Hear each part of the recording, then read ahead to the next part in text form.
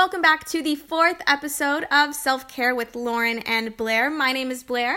And I'm Lauren. And we just want to say a big thank you for everyone who tuned into our fitness Q&A last month. We had so much fun making it.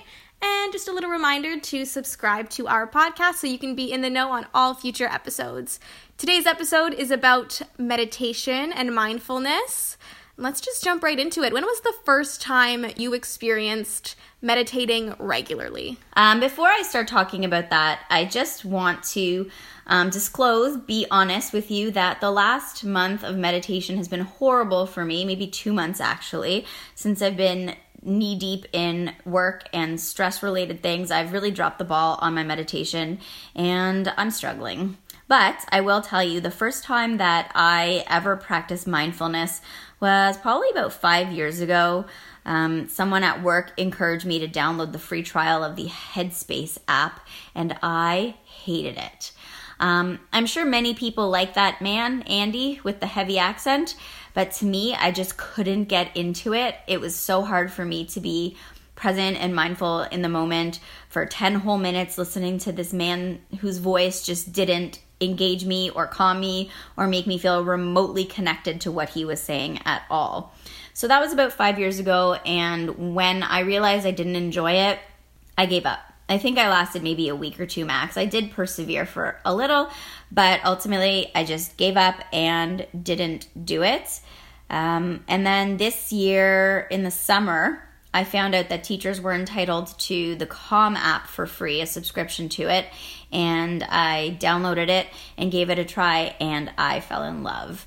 What was your first introduction to meditation or mindfulness? So I've been practicing yoga and meditation on a regular basis for just under a year now. I combine my meditation with my restorative yoga practice. The first time I went to a restorative yoga practice was May of 2017, and then I never went again until the following year, and that's when I really fell in love with it and went once a week, sometimes twice a week. I haven't dabbled with any of the meditation apps like Headspace or Calm. I'm not a teacher, so I don't get the free subscription, and I just don't have the money to do it. Yeah, it's super pricey. Yeah. I just go to my local gym. They have yoga classes, and they're surprisingly really good. Because they're restorative, you get to meditate, and the environment does not feel like a gym. It's actually very cozy and cute. I also go to another yoga studio called Yoga Tree, where they specialize in restorative and meditative yoga. And that's really how I first got into meditation. I try doing it at home sometimes, and more on that later, but I really enjoy being in a class setting when I do it. So I know that a lot of people like to meditate during the day. For some reason, I prefer in the evening. I think it helps me wind down and clear my mind before I go to sleep. And I think that's why I've not been really great at it lately, because I tend to get too tired. And as you all know, I have a super early bedtime of 9 p.m. So usually around 8:40 or so is when I do my meditation. But some nights by like 8:15, I'm ready for bed. And it just gets too exhausting for me to sit up and hold my back still and be in a proper position for a whole 10 minutes. And I know that sounds crazy, but I'm just really low energy lately, and I've had such a hard time focusing. Anytime I've done these meditations in the last 2 months, and I've mostly just drifted. And the great thing about the Calm app is that there's often a bell to bring you back to focus, which I appreciate, and it helps me because my thoughts wander way too much. I think about students and things I need to deal with them and my marking load or family responsibilities. And now added to that, I have a lot of Instagram responsibilities because I've done some partnerships and I have to fulfill those duties. And so my mind is very cluttered, and I think it's become a vicious cycle of I've become worse at meditation because I'm consumed with my thoughts, and I'm consumed with my thoughts because I've not been doing my meditation. Does that make sense?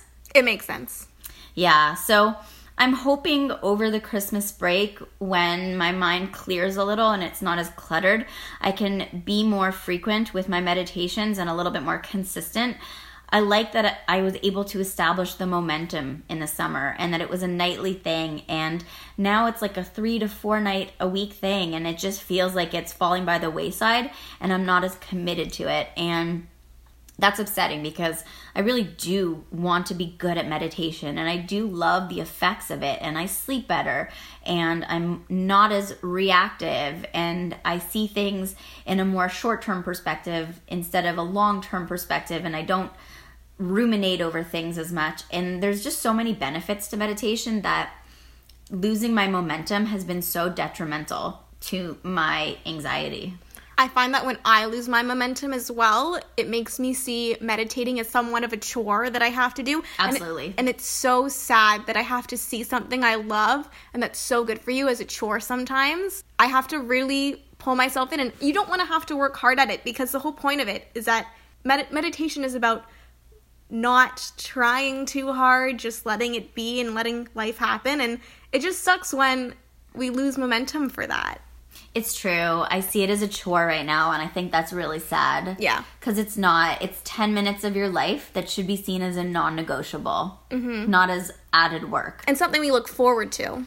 So I got my first full-time job in September, and right away I felt the negative effects of not meditating and doing my restorative yoga practices on a weekly basis. It's really hard when you go, like Lauren said, from building momentum to nothing at all.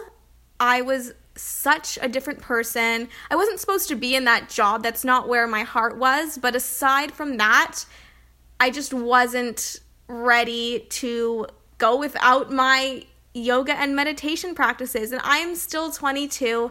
I'm lucky enough that I'm young to kind of curate my life around the things that I need. And I took that as maybe a sign that my mental health wasn't up to par and I needed to continue my practices. So I did something kind of bad. I took a day off work here and there dedicated to my meditation practices. But that's not realistic and that's not something that people can sustain at all. So I took that as a sign that I shouldn't be working full-time. I should curate my life around part-time work and my health and wellness and all the benefits that come with that for the time being.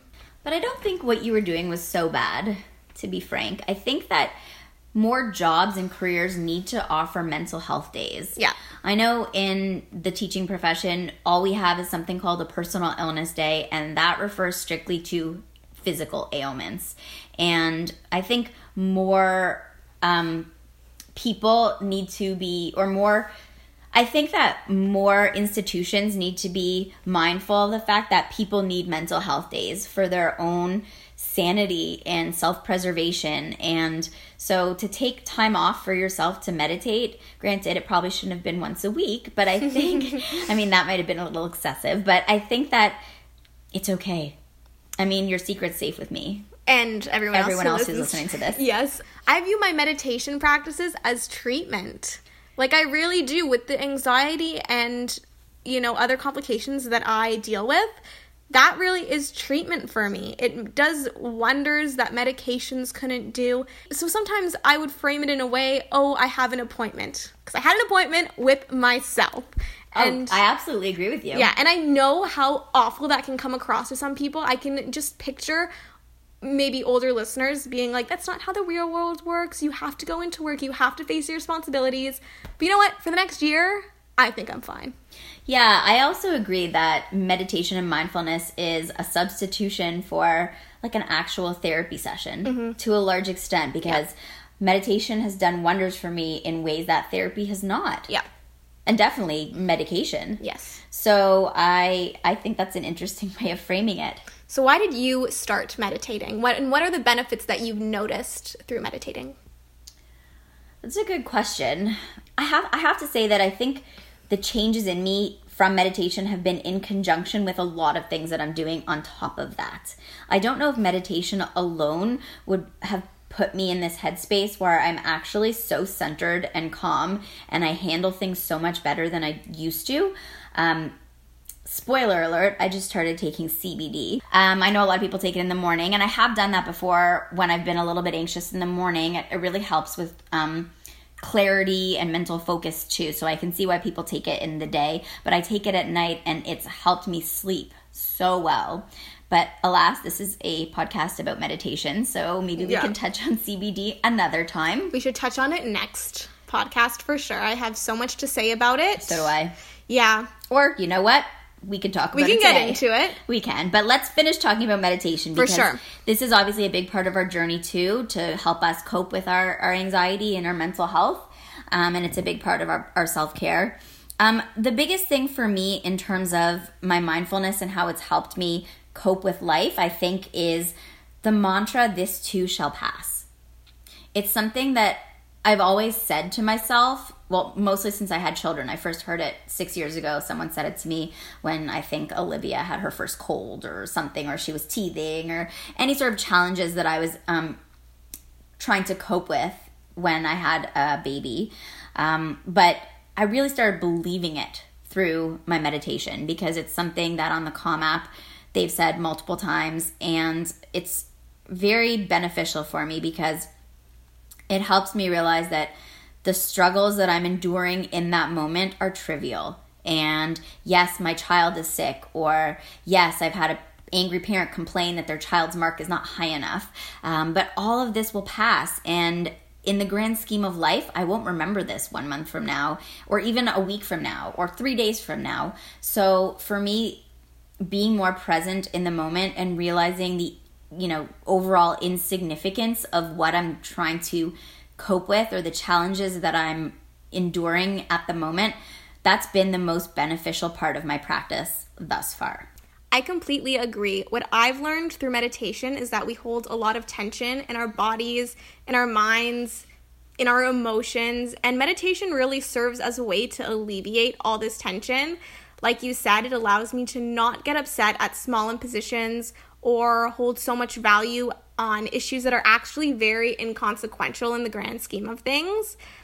I use my time when I meditate to really manifest what I want, because I feel most powerful and most connected to myself when I meditate. And then the yoga aspect of meditation teaches me to work through discomfort and teaches me to accept when to stop pain. It allows me to distinguish between the two. And because of this, I strip myself of bad things in my life unapologetically, whether it's people, work environments, or any other type of thing. I just let it go. That's amazing. I'm still working on that.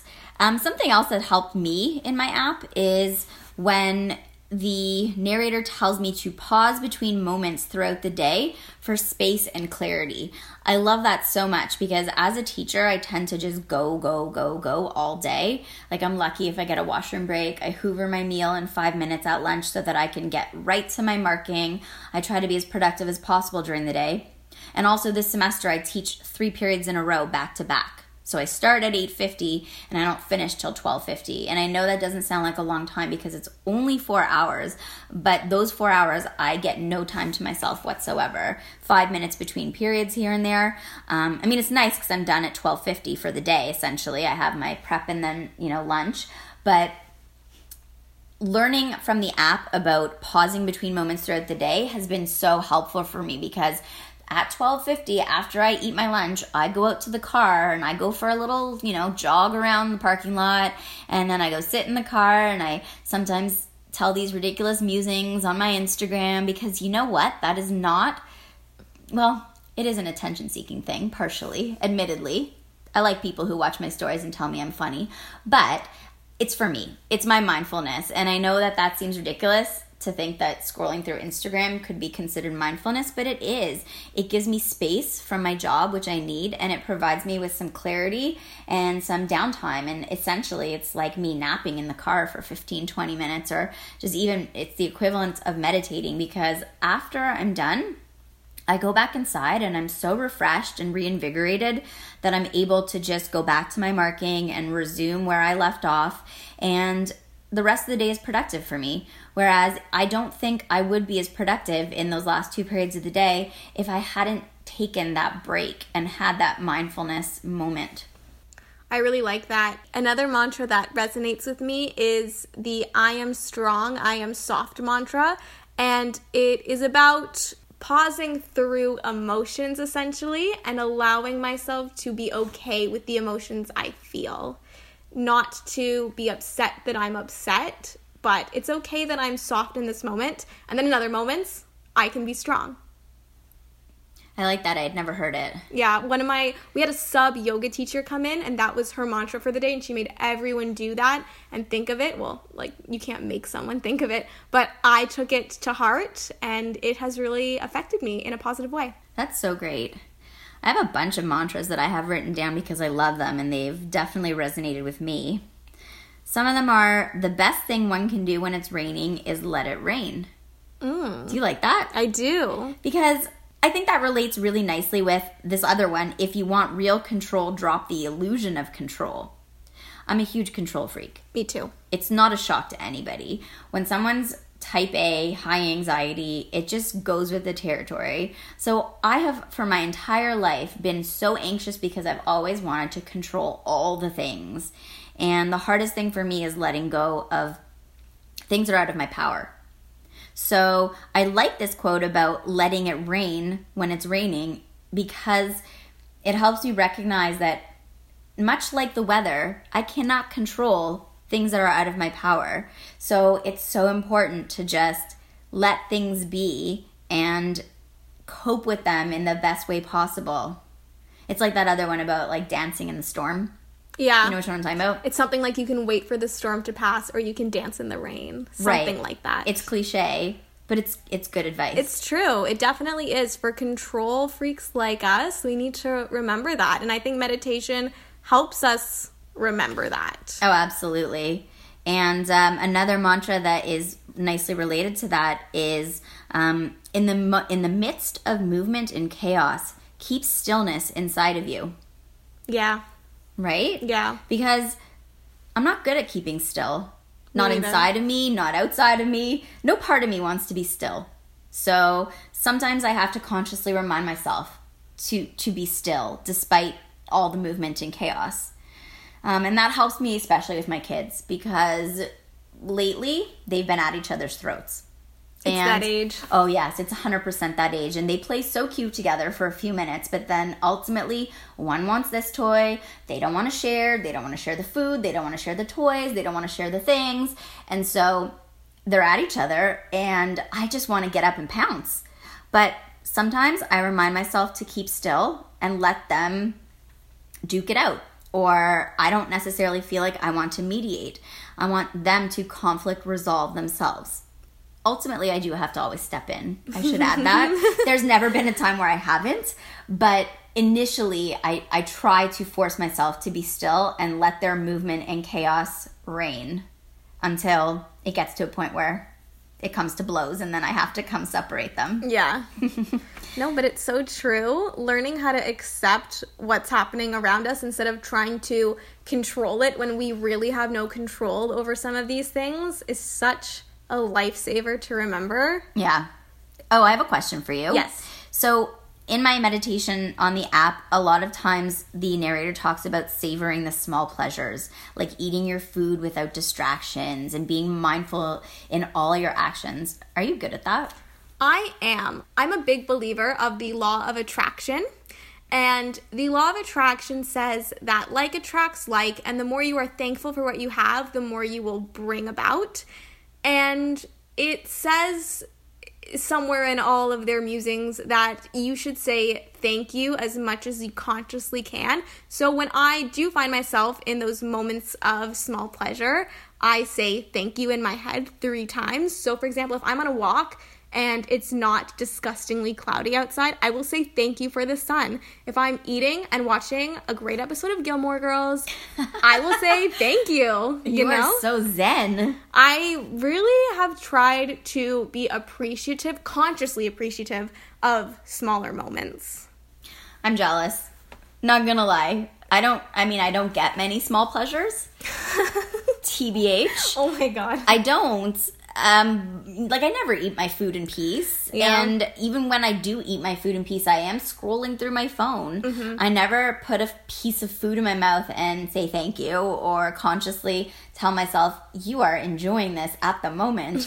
It's just not something I'm capable of. So to savor things that are, pleasurable, I don't think I do it. It takes practice. Maybe during like a massage or something, like something that I really do for my self-care where I'm grateful. Mm-hmm.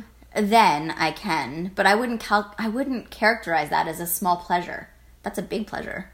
So you say thank you even more. Yeah, so grateful. Let's see, other mantras that resonate with me.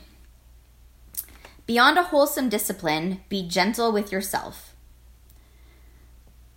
I'm not great at this.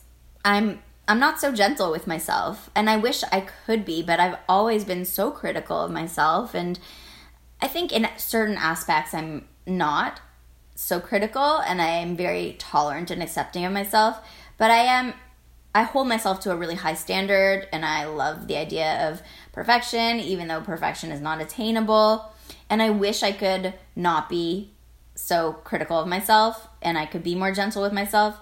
It's something I'm working on. That mantra, to me, is very similar to my I am strong, I am soft mantra.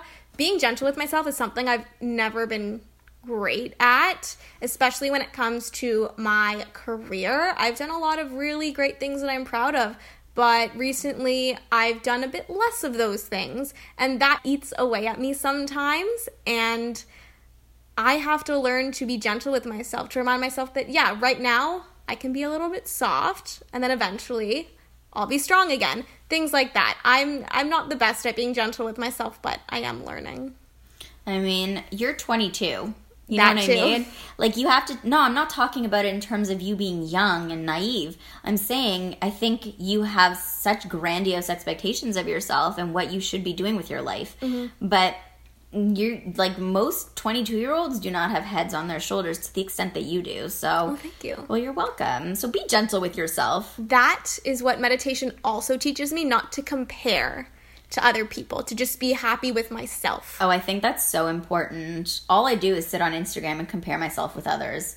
And I don't know why, because that's just such an insecure thing to do. And I really do feel generally quite confident and good about myself. So I don't know why I fall into this Instagram comparison trap. It's ludicrous, really. Because I don't compare myself with anyone else in terms of how they're a mom or how they're a teacher. Like, I feel relatively adequate in all realms of my life. But Instagram makes me critical of myself and makes me doubt myself, and I compare. You're lucky that you only experience that on Instagram. I feel like I experience that so much because I'm just graduated and people are posting what they're up to in their careers. So that, again, fuels my career anxiety. Oh, yeah. Comparison trap is real up until you hit a certain point in your life. Like, I think I just stopped comparing myself to others in all aspects of, family and children and marriage and careers and all of that because I'm established in all of that. Right. Right? So I think by your 30s, you kind of throw that out the window, but something about Instagram just brings out my insecurities. 100%. Real talk. Another mantra that I really like is, can we get to the place where there is no place to go? And this one speaks to me on so many levels. Like, it speaks right to my soul because I've never been able to get to a place where there's no place to go. And that's why I suck at meditation. Because I am constantly thinking about the next place I have to go and the next thing I have to do and the next chore that needs to be put on my list and checked off, because I am a ruminator. It's what I do. And I'm a planner and I'm a list maker and I hold the mental weight of all the things that my family does and our schedules, and I hold the weight of all 90 of my students and what they need from me. And it is a big weight to bear. And because of that, I'm constantly going to places. Do you ever take a day and veg and just be happy about it? Or are you a bad vegger? I tend to be happier when I'm productive, not gonna lie. Mm-hmm. I thrive on productivity and being busy and having a lot on my plate. And that's what's always been the best for my mental health. Mm.